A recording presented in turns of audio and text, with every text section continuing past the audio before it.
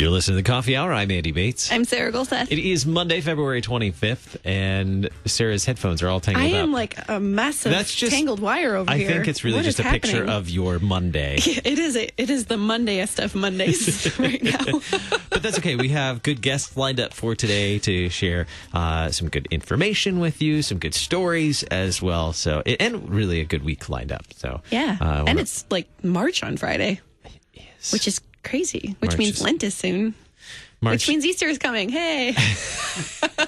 Let's not get ahead of ourselves. That's right. Next week. Wow, Ash Wednesday already. I know. Thanks to our friends at Concordia University, Wisconsin. Thank you, CUW, for supporting the Coffee Hour. You can find out more about them at cuw.edu. Live Uncommon. The Reverend Dr. John Sias, Secretary of the Lutheran Church Missouri Synod, made his way down to the studios today because there are some important responsibilities right around the corner. And so what are those responsibilities? I got my email that it's time to take action, but I'm not a voter.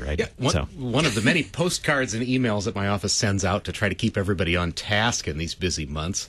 With Lent coming especially, we've got to kind of keep attuned to a couple of these things too. We're at a point in the convention cycle where two important things are yet open.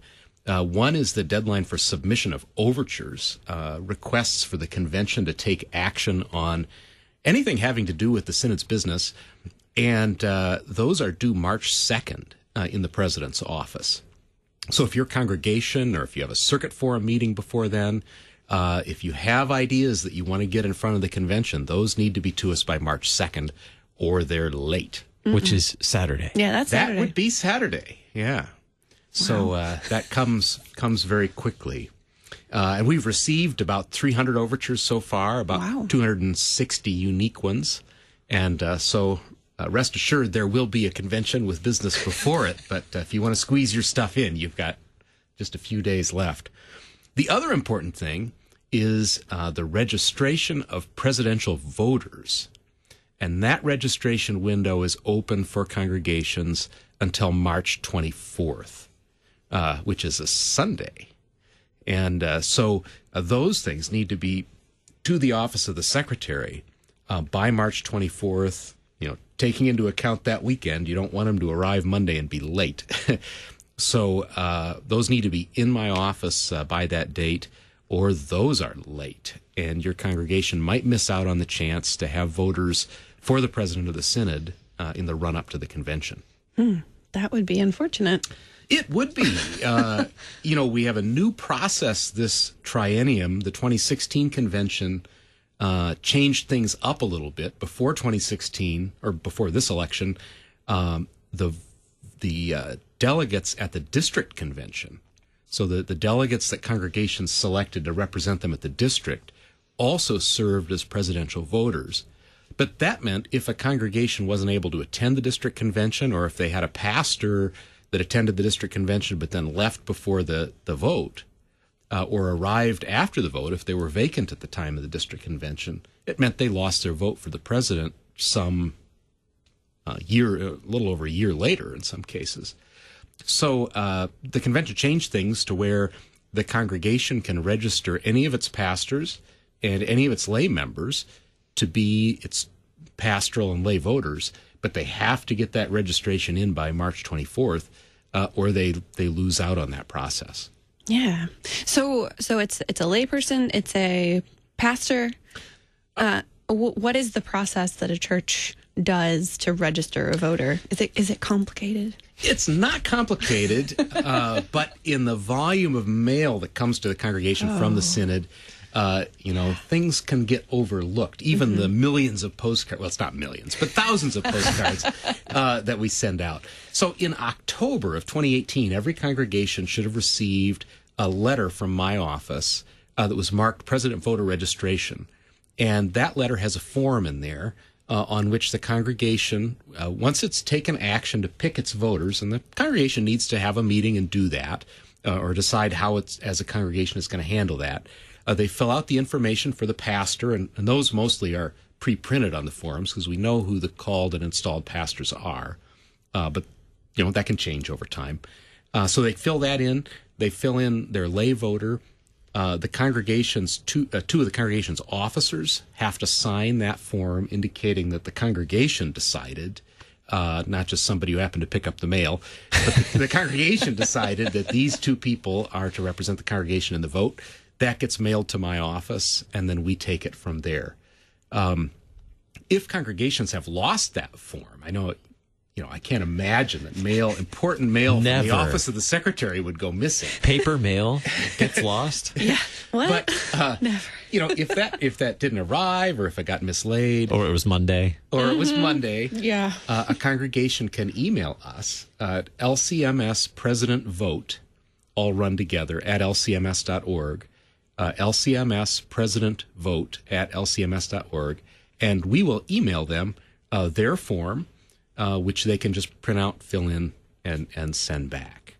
So we're hopeful, and we're hearing from a lot of congregations with each postcard and email, the dog ate my form, please send us another one. And that's great. We just want the congregations to get her done. So you're getting as many emails as letters that you sent out? Not that quite many? that bad, but yeah, we do. Almost. We get a good few hundred emails, couple hundred emails maybe after each postcard. So Yeah, I can imagine. yeah. So who votes? It could be any pastor from the congregation, or the who decides which pastor? Like if they have multiple pastors, who decides that? Yeah. Rock, paper, scissors. I know. Only it could be. Only those pastors that are officially called and installed to the congregation are eligible. So vacancy pastors don't count. Retired pastors that are just members of the congregation that aren't serving the congregation, those don't count. Got to be called and installed. But if your congregation has multiple called and installed pastors, the congregation gets to decide or to determine somehow, by rule, which one is the voter. And similar for the layperson, the congregation can have a meeting and decide any of its membership that's actually a layperson. We have that distinction. If you have the retired pastor in your congregation, or a retired rostered school teacher that still has emeritus status on the roster of the synod, those are not considered eligible as lay voters. We really want, or the bylaws expect, someone who's actually one of the hearers, one of those taught, a lay member of the congregation in that truest sense. So, and we monitor all that and get in touch with congregations that maybe have not followed one of those rules, so they can correct that in time. And I could be wrong because I'm not the source of all information, but if I recall correctly, in the past for synod, pastoral delegates could be sole pastors, senior pastors, or associate pastors. Assistant pastors were not eligible to be delegates. Is that right? So that has changed, even for being a delegate to the district or synod convention. The 2016 convention struck assistant pastors from the list of advisory members only in the Constitution of the Synod. So now assistant and associate, for synod's purposes, those are really interchangeable categories. And assistant pastors now can serve as delegates and can serve as the presidential voter for the congregation if the congregation would so choose. So. But you're before 2016. You were right on the numbers. Little known facts. So official voting then takes place in June. Is that right? If you're registered to vote as a pastor or a lay delegate. So congregations need to register by March 24th. They have the opportunity, if they have properly registered legitimate voters by March 24th, to make changes to those registrations up until June 15th. So if, let's say your senior pastor was the voter, he takes a call, but you have an assistant pastor, associate pastor, the congregation can designate him. Up till June 15th, the vote is June 22nd, lasts for a couple days, and then if there would need to be a runoff, if there's no majority on the first ballot, it goes to a second vote on June 29th. So that last couple weeks of June, that's the prime time for the actual vote, approximately 4 weeks to 2 weeks before the convention of the synod. So then that decision that is made before the convention of synod, and that's right. Since 2010, the convention dictated that this election would take place in advance so that they'd know, and so that the president would know who the president is going to be going into the convention. Anything else? We have just about a minute left as we prepare. Voting registration or voter registration is up next, and what was due? Oh, overtures due by Saturday. Overtures even more urgently, and the voter registration. And once those things are done, we are working rapidly already on putting together the workbook and the biographical synopses of the candidates we have and the candidates we will have for president and vice presidents of the synod. And congregations can look forward to that stuff coming out in April.